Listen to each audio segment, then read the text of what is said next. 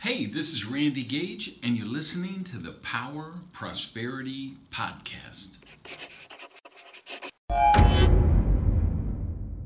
Talk about this issue of how people who love you might want to sabotage you, but more importantly, not want to sabotage you, but still might end up trying to do it anyway.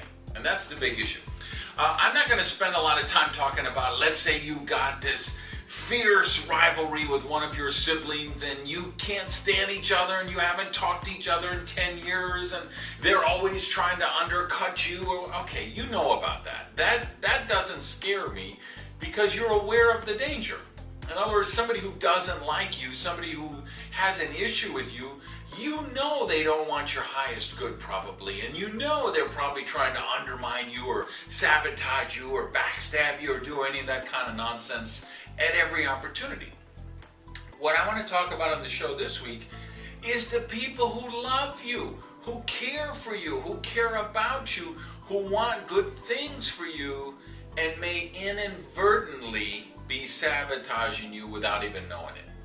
And how does that take place, and then how do you protect yourself from that? Well, you guys know I've shared on here, I went through 2 spinal surgeries. I'm actually going to have to go through a 3rd one. It is what it is. It's a congenital condition. I was born with it. I get it from actually my grandmother and my grandfather both have it, and that somehow it got passed on to me. I've got this severe stenosis, and it chokes the spinal cord. So I need another surgery because it's caused me a lot of pain, a lot of mobility issues, and of course it hurts my ability to play softball. And so I've been going through this, and then I have people who love me and care about me who are saying, why are you doing that? Why are you playing softball? How old are you? How long are you going to keep playing softball? And I know they're asking me that because they love me. But I love playing softball. That's my vocation. That's not my vocation, my getaway. That's my thing. Because I work hard, right? I'm an entrepreneur. I'm running a couple of multi-million-dollar companies. I'm very busy. And what I do to get away from that is I play softball. Because when I'm on the softball field, I'm not thinking about anything except the next ball that's going to get hit to me or the next ball that's going to get pitched to me. And I love that because I have a passion for baseball. I like to get out in the sunshine and the beautiful warm air and, sweat it out and, exercise and all of that stuff. So, but obviously people care about me. They see me after a game and they see the pain I'm in and the way I'm walking like an 80-year-old man if I played in a tournament, and I could barely move the next day. So, of course, they only want the best for me. But they have a belief about, hey, why would you do that? Because it's just, you do that, it hurts you, or you're in pain the next day, so stop doing it. But they don't know the other side of the story. They don't know what that brings to my life. And it's a very similar situation with you. You have all kinds of things that are really important to you for reasons that many of the people who love you and care about you don't know.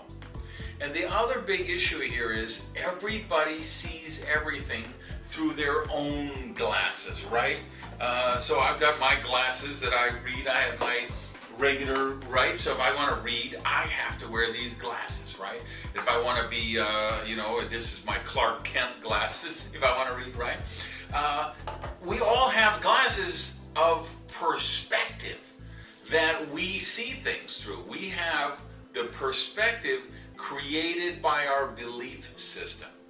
So there's so many people in the world have the belief of some of the memes we've talked about on many shows. Money is bad, rich people are evil, it's spiritual to be poor, it's noble to be poor, you got to be a bad parent to be successful in business, if you're a company you got to rape and pillage and plunder the environment and exploit minimum wage workers and third world people and destroy the environment. Those are a lot of core foundational beliefs that millions and millions and millions of people have. And because they have those core foundational beliefs, they have a view of the world. They have the perspective. They have the eye, the glasses through which they view the world, and it slants their opinion. So you have to understand when they're giving you advice, when they're suggesting you do something, when they're suggesting you don't do something, you have to know that even though you love them and they love you, your responsibility doesn't stop there. You still have to be the critical thinker. You still have to question the premise. Say, okay, I know that this is my sister and she loves me very much, or I know this is my best friend for 15 years and he loves me so much, and he has said this, but I've got to be a critical thinker. And does he really understand why I want to do this thing? Why it's important to me? What's driving me? Or is he being clouded by his perception of what he thinks business is, or what she thinks success is, or what she thinks happiness is, what she thinks prosperity is? So ask yourself that question, and that's the way to protect yourself, is know that one of the great things we can do to be successful is we surround ourselves with people who challenge us. Most people make the mistake of surrounding themselves with people who give them permission to stay the way they are. Big mistake. I like to surround myself with people who challenge me, who threaten me, who aren't afraid to get in my face, because my highest value is being real.